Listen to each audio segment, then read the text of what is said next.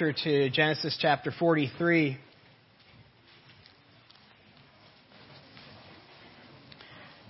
I imagine those words in context of him looking at Jerusalem. We're going to talk a little bit about that this morning and his broken heart. Tim Keller defines the biblical concept of peace, or shalom in Hebrew, as universal flourishing, wholeness, and delight. Universal flourishing, wholeness, and delight. Keller states, God created the world to be a fabric for everything to be woven together and interdependent. Keller goes on to illustrate shalom. He says, if I threw 1,000 threads onto the table, they wouldn't be fabric. They'd just be threads lying on top of each other. Threads become a fabric when each one has been woven together under, around, and through every other one. The more interdependent they are, the more beautiful they are. The more interwoven they are, the stronger and warmer they are. The most basic fabric in our society is the family. That's where we learn what it is to weave in, under, and around, and through people. That's where we experience this joy of great harmony and belonging and interdependent relationships. It's a place where we realize the Hebrew concept of shalom, where we experience it. And that's not what we have seen in Joseph's family up to this point. The very opposite of shalom. His family has been marred and broken by severed relationships, no warmth, no safety, where the threads of their lives have been literally pulled apart. But what we're starting to see, starting in the last chapter and then in this chapter and a couple chapters to come, is this road to bringing shalom back to that family. Bringing peace, bringing reconciliation back into that family. Let's read God's Word, starting in verse 1 of chapter 43. God's Word says, Now the famine was severe in the land, and when they had eaten the grain that they had brought up from Egypt, their father said to them, Go again and buy us a little food. But Judah said to him, The man solemnly warned us, saying, You shall not see my face unless you bring your brother. If you will send your brother with us, we will go down and buy food. But if you will not send him, we will not go down. For the man said to us, You shall not see my face unless your brother is with you. Israel said, Why did you treat me so badly as to tell the man that you had a brother? They replied, The man questioned us carefully about ourselves and our kindred, saying, Is your father still alive? Do you have another brother? What we told him was the answer to these questions. Could we in any way know that he would say, Bring your brother down? And Judah said to Israel his father, Send the boy with me, and we will arise and go, that we may live and not die, both we and you and our little ones. I will be a pledge of his safety. For my hand you shall require him. If I do not bring him back to you and set him before you, then let me bear the blame forever. If we had not delayed, we would now have returned twice. Then their father Israel said to them, If it must be so, then do this. Take some of the choice fruits of the land in your bags and carry a present down to the man, a little balm and a little honey, gum, myrrh, pistachio nuts, and almonds. Take double the money with you. Carry back with you the money that was returned in the mouth of your sacks. Perhaps it was an oversight. Take also your brother and arise and go to the man. May God Almighty grant you mercy before the man, and may he send back your brother and Benjamin. As for me, if I am bereaved of my children, I am bereaved. So the men took this present, and they took double the money with them. And Benjamin, they arose and went down to Egypt and stood before Joseph. When Joseph saw Benjamin with them, he said to the steward of his house, Bring those men into the house and slaughter an animal and make ready, for the men are to dine with me at noon." The man did as Joseph told him and brought the men to Joseph's house. And the men were afraid because they were brought to Joseph's house. And they said, "Is it because of the money which was replaced in the sacks the first time that we were brought in, so that he may assault us and fall upon us and make us servants and seize our donkeys?" So they went up to the steward of Joseph's house and spoke with him at the door of the house and said, "Oh, my lord, we came down the first time to buy food, and when we came to the lodging place, we opened our sacks, and there was each man's money in the mouth of his sack, our money in full weight. So we have brought it again with us, and we have brought other money down with us to buy food. We do not know who put our money in our sacks." The steward replied, "Peace to you. Do not be afraid. Your God and the God of your father has put treasure in your sacks for you. I received your money." Then he brought Simeon out to them. And when the man had brought the men into Joseph's house and given them water, and they had washed their feet, and when they had given their donkeys fodder, they prepared to present for Joseph's coming at noon, for they heard that they should eat bread there. When Joseph came home, they brought into the house with him the present that they had with them and bowed down to him to the ground. And he inquired about the welfare and said, "Is your father well? The old man of whom you spoke, is he alive?" They said, "Your servant, our father, is well. He is still alive." And they bowed their heads and prostrated themselves. And he lifted up his eyes and saw his brother Benjamin, his mother's son, and said, "Is this your youngest brother of whom you spoke to me? God be gracious to you, my son." Then Joseph hurried out, for his compassion grew warm for his brother, and he sought a place to weep. He entered his chamber and wept there. Then he washed his face and came back out. And controlling himself, he said, "Serve the food." They served him by himself, and them by themselves, and the Egyptians who ate with them by themselves, because the Egyptians could not eat with the Hebrews, for it is an abomination to the Egyptians. And they sat before him, the firstborn according to his birthright, and the youngest according to his youth. And the men looked at one another in amazement. Portions were taken from them to Joseph's table, but Benjamin's portion was 5 times as much as the others. They drank and were merry there. Father God, I pray that you will bless the preaching of your word into your people's hearts. Amen. One way to look at the Joseph narrative is an extended story of reconciliation. In the last chapter, we began to see this in chapter 42 with the good guilt that was brought on them. And here we continue to see the road to reconciliation, the road back to shalom in that family. If you remember, it was shalom that the lack of shalom that drove them apart. At the beginning of Joseph's narrative in chapter 37, if you remember there in verse 4, it says that his brothers couldn't even speak peaceably to Joseph. That word there is shalom. There was a lack of shalom in that house at the very beginning. The family was already torn apart because of jealousy and arrogance and pride and hatred. And what is striking in this chapter that we just read is that no less than 4 times the word shalom is used. You see it in verse 23 for the first time when the servant comes back in and they give their excuses. And the servant replies, "Peace to you, shalom be yours. Don't worry, peace."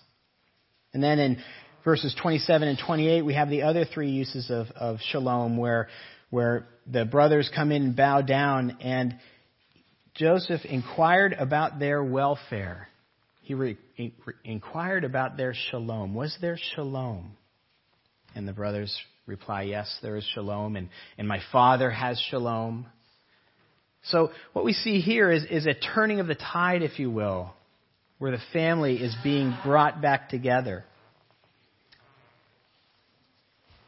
The beginning of peace and reconciliation, That's what's at the root of this chapter, the beginnings of reconciliation. And the first thing that we notice is it comes through powerlessness. Peace or shalom and reconciliation comes through powerlessness. As we left chapter 42, Jacob was not willing to let Benjamin go. Do you remember that? He said, no, I'm not going to lose my other favorite son. He was now only had that one remaining favorite son from the favorite wife. He was the beloved, the only one. And here we're in year 2 of the famine, and the food that they brought back has run out, and they're starving again. And so Jacob says to the 10 brothers, go back down and buy some more food. And they say, listen, this guy said we will not see his face. We will not even get into the presence. We'll not be able to make a request unless we bring Benjamin. And that interchange of why did you tell them? Well, he questioned us. Goes on back and forth. It's not until Judah pledges his safety, right? In verse 9, that Jacob's heart is melted. And as they prepare to leave, look at what Jacob tells them to do in verse 11 and 12. Jacob says to them, if it must be so, then do this. Take some of the choice fruits of the land in your bags. Carry a present down to the man, a little balm, honey, gum, myrrh, pistachios, and take double the money. What's going on here? Jacob is going to pay this guy off. He's going to pay this guy off. He loads them up with all these things that he thinks that Joseph can't get down in Egypt, and he gives them double the money. He thinks that he can influence Joseph down in Egypt.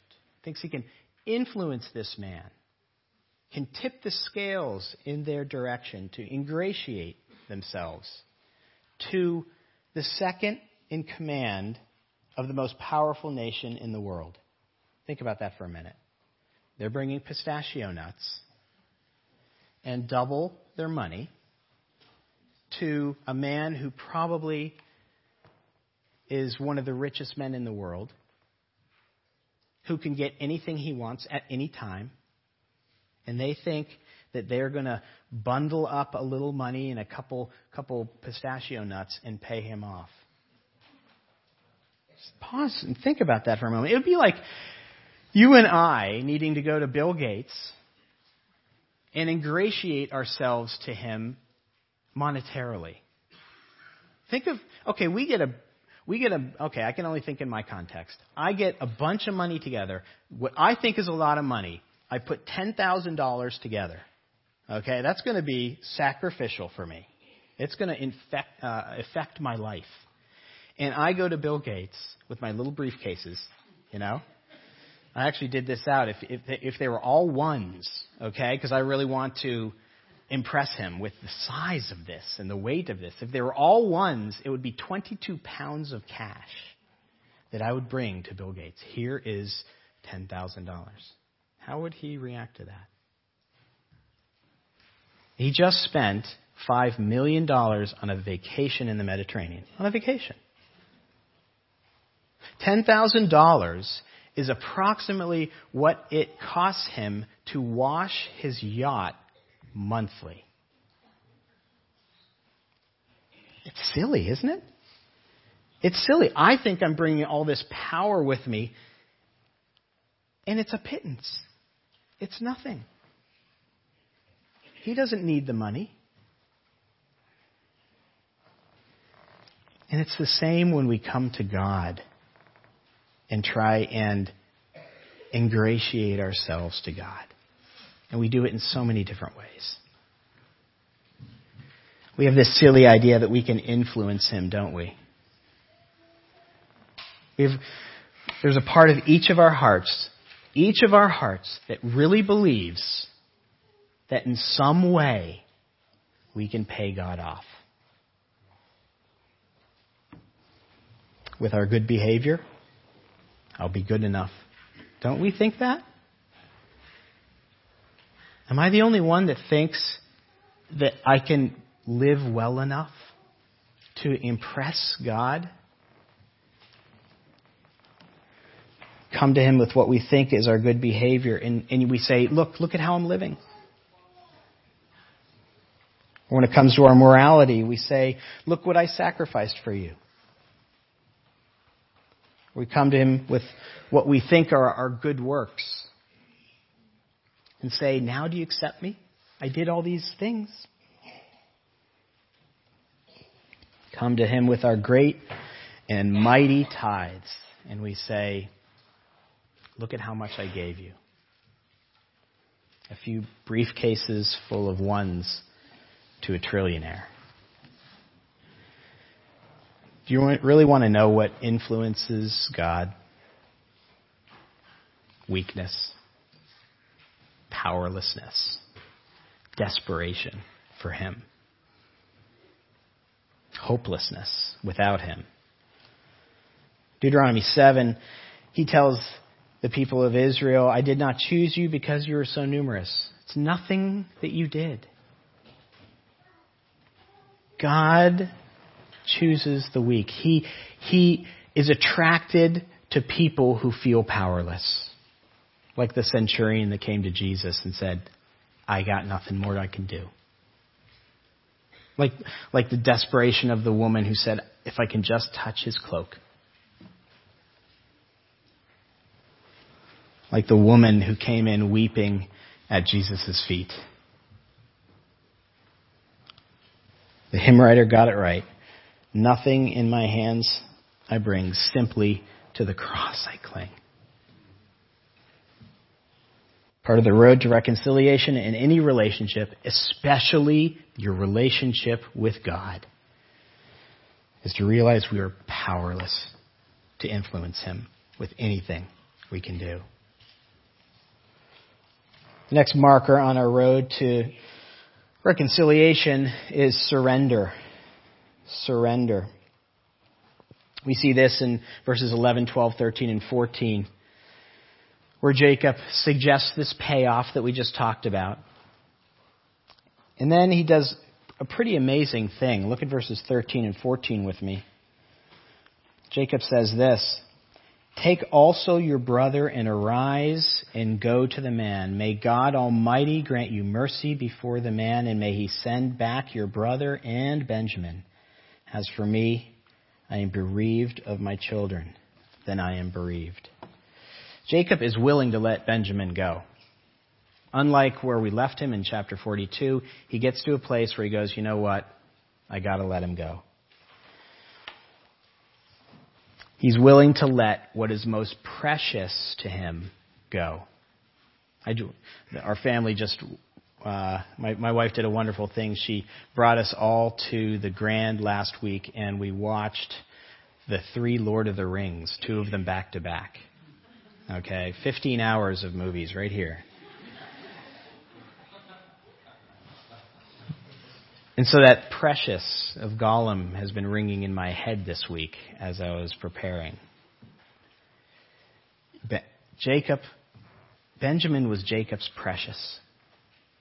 The thing he would not let go. And yet here he lets it go. And that is what it takes for any reconciliation at any level, a willingness to give up something that is important to you. A willingness to give up something that is important to you. In any relationship, it's your sense of rightness. Okay? I know I'm the only one here that fights with his wife, so you can just use me as the test example here. But when I fight with my wife, I think I'm right.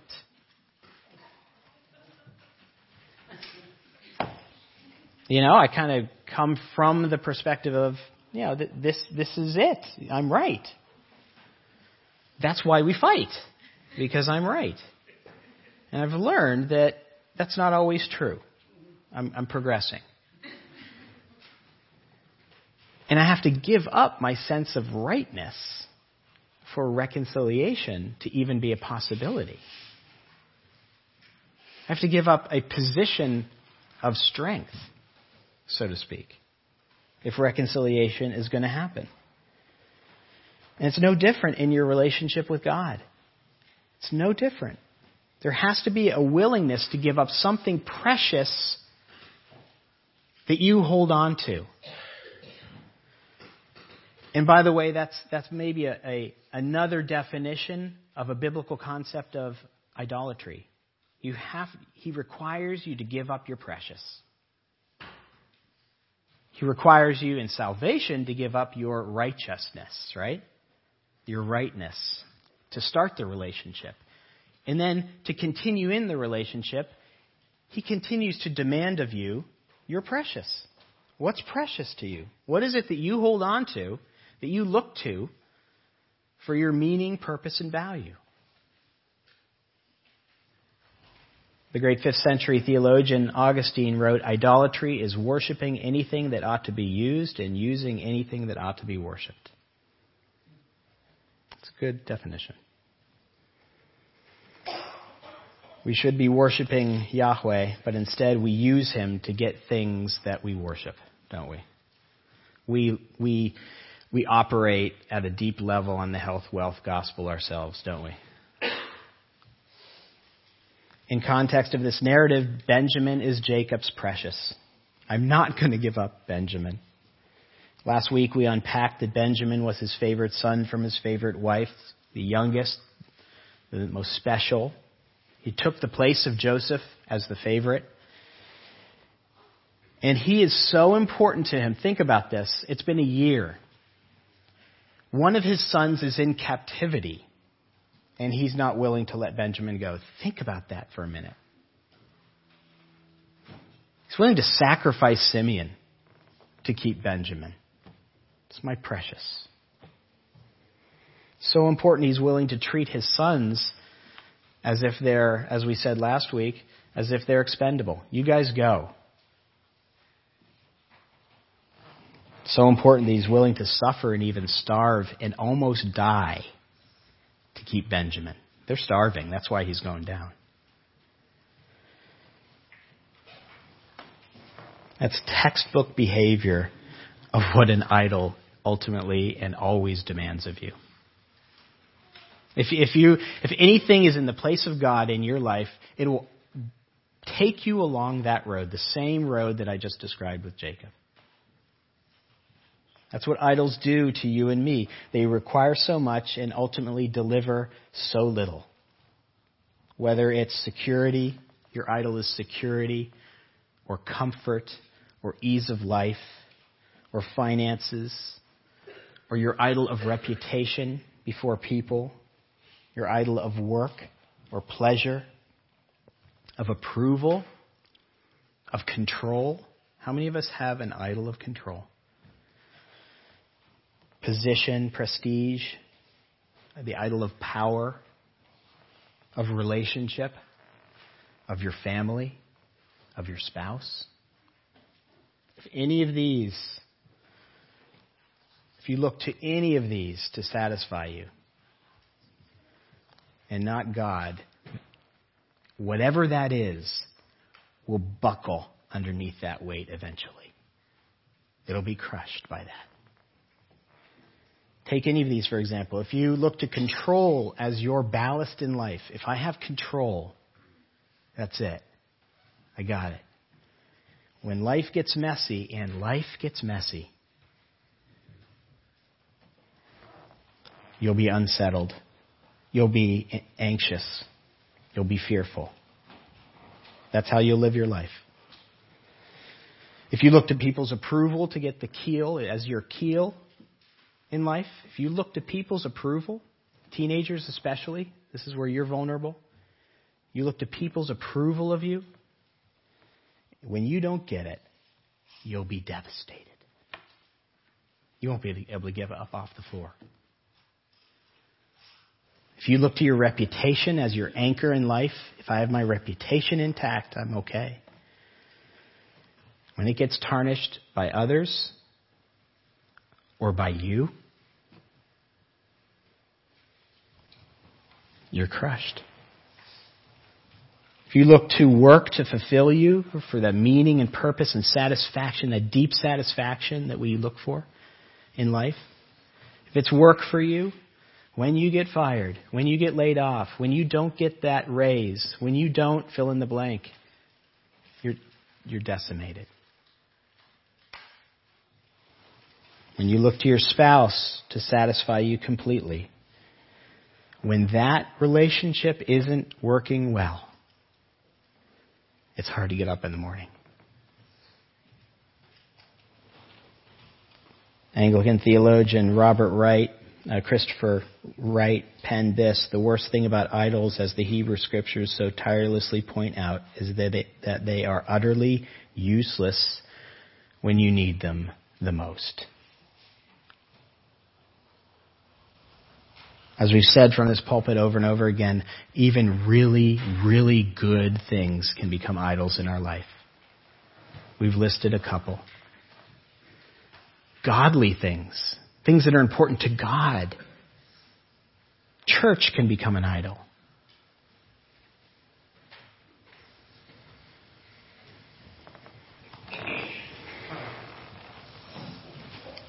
Relationships, family, spouse. If you're looking to them to satisfy you, when you need it the most, it will utterly disappoint you. Next, we see brokenness as a need for any reconciliation to take place. There has to be brokenness. Look with me at verse 30. In verse 30, we read about Joseph meeting his brother Benjamin for the first time, and his reaction is stunning here. It says that they met him. Joseph saw Benjamin, his blood brother, and he hurried out, for his compassion grew warm for his brother, and he sought a place to weep.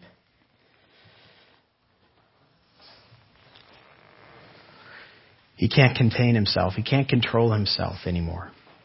He has to leave the room. Different translations read, he was deeply moved, deeply stirred, overcome with affection. Here's another way to put it. Joseph's heart was broken. His heart was broken. Joseph was a man of deep feeling. There's 7 times in the Joseph narrative where Joseph weeps. 7 times were shown. This is the second of them. His heart is broken here. His relationship, it washes over him. Yes, there's joy in seeing Benjamin, but there's also the realization of the brokenness of the family. Through Joseph, I think we get a glimpse into God's heart here. We get a glimpse into God's heart. God's heart is broken over the lack of peace, over the lack of shalom he has with his creation. There is deep anguish and sorrow. God in the Scriptures literally wears his heart on his sleeve. You know, we're told not to do that, right? You're just going to get hurt. God is continually showing his heart to us. I think we saw it back in chapter 3 at the moment of the fall when he comes to search for Adam and Eve and he realizes what's happened. And do you remember what he says? What have you done? I read that as a broken heart. I don't read that as, what have you done? I read that as, there's a realization. Now, there's no realization with God. We're anthropomorphizing here. We see it again in chapter 6 when he looks down and sees the wickedness of man before the flood. All of mankind wicked. And it says it grieved him. One translation translates that, and it broke his heart. I love that. Broke his heart. And we see his heart throughout Scripture. Isaiah 22. Speaking through Isaiah, he says his people, turn away from me. Let me weep bitterly. Do not try to console me over the destruction of my people. He's broken over the relationship. Jeremiah is called the weeping prophet because he shows God's emotion through his prophetic book in Lamentations. And he's constantly weeping there. He's really showing the people how God feels about the relationship. He says in chapter 8 of Jeremiah, since my people are crushed, I am crushed. He says in Jeremiah 13, if you do not listen, I will weep in secret because of your pride. I mean, it's a picture of Joseph here. Do we realize how painful it is for God that the relationship, the shalom between us and He has been broken? His heart was broken over our relationship. We see this so vividly when Jesus comes into Jerusalem. We read about it in our public reading of Scripture. He crests the hill. He sees Jerusalem. Jerusalem was to be the place where he and his people were to abide in perfect shalom. What does he say? Oh, Jerusalem, Jerusalem, how often would I have gathered your children together as hens gathers a brood under her wings, but you were not willing. And he's weeping. His heart is broken over his relationship with us. Have you ever had a relationship that there's strife in, or a broken relationship, and right here actually hurts? Have you had that? It actually hurts. I think that's where we get this heartache, we call it.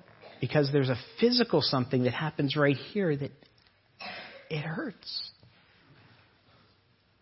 I think God, it hurts him that our relationship is not shalom. That's how God feels. That's actually the heart behind the trite verse that we say that is held up at golf tournaments. God so loved the world. His heart was broken for the world. And what did he do about it? Did he just go into his own universal room and cry? No. He did something about it. And that's where Jesus came. To heal the brokenness.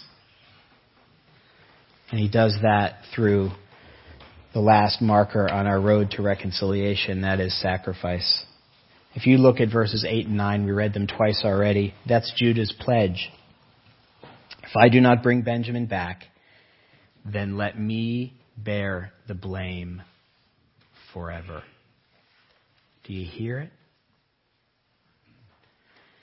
It is that willing sacrifice that melts Jacob's heart. He lets go his precious. And it's that same pledge that Christ made. I will go. I will take the blame forever for the people. And you know what? We're not going to talk about it here. We're actually going to experience it right now. Because this represents the sacrifice that it took to bring us back into relationship. You know, we don't have to talk about it and listen to it orally. We can experience it visually and taste it. That's why he left this here for us. So that we would be reminded that this is how he restores relationship with him. Through Jesus coming and living the perfect life, the life perfectly lived under the law, it says in Galatians 4. To redeem those under the law that couldn't live by the law. We sin in word, thought, and deed every moment. And Jesus came and said, you can't do it, but I will. And that was a sacrifice. That's what we talk about at Christmas all the time, don't we? What a great sacrifice it was for, in Aladdin it says, big, awesome power in a little teeny living space. That's what he did. He limited himself. God. And it was a sacrifice to live that perfect life. And we all know it was a sacrifice to willingly go to the cross. Because we know that there is a consequence to sin. The Bible tells us the consequence to sin is death. Yes, physical death, but spiritual death too. An eternity away from God. And Jesus said, I will lay down and take your place. That's why we have the bread. That's why we say, on the night that he was betrayed, he took bread and he gave thanks and he broke it in front of them and said, take this. This is my body broken for you. He's giving them a visual saying, you deserve this. You deserve to die. But I will take your place. It's one of the great transactions of the gospel of Jesus Christ. He says, I will die for you in your place. And the other great transaction is, if you believe that and trust that, the promise in Scripture is his perfect record that he lived gets transferred over to your account. You get the ticket that he earned. That's called accepting the gospel. And as we eat the bread and as we drink the wine, we remember the great peace that he restores to the relationship through Christ. That's what we're remembering. Elders, please come up and serve.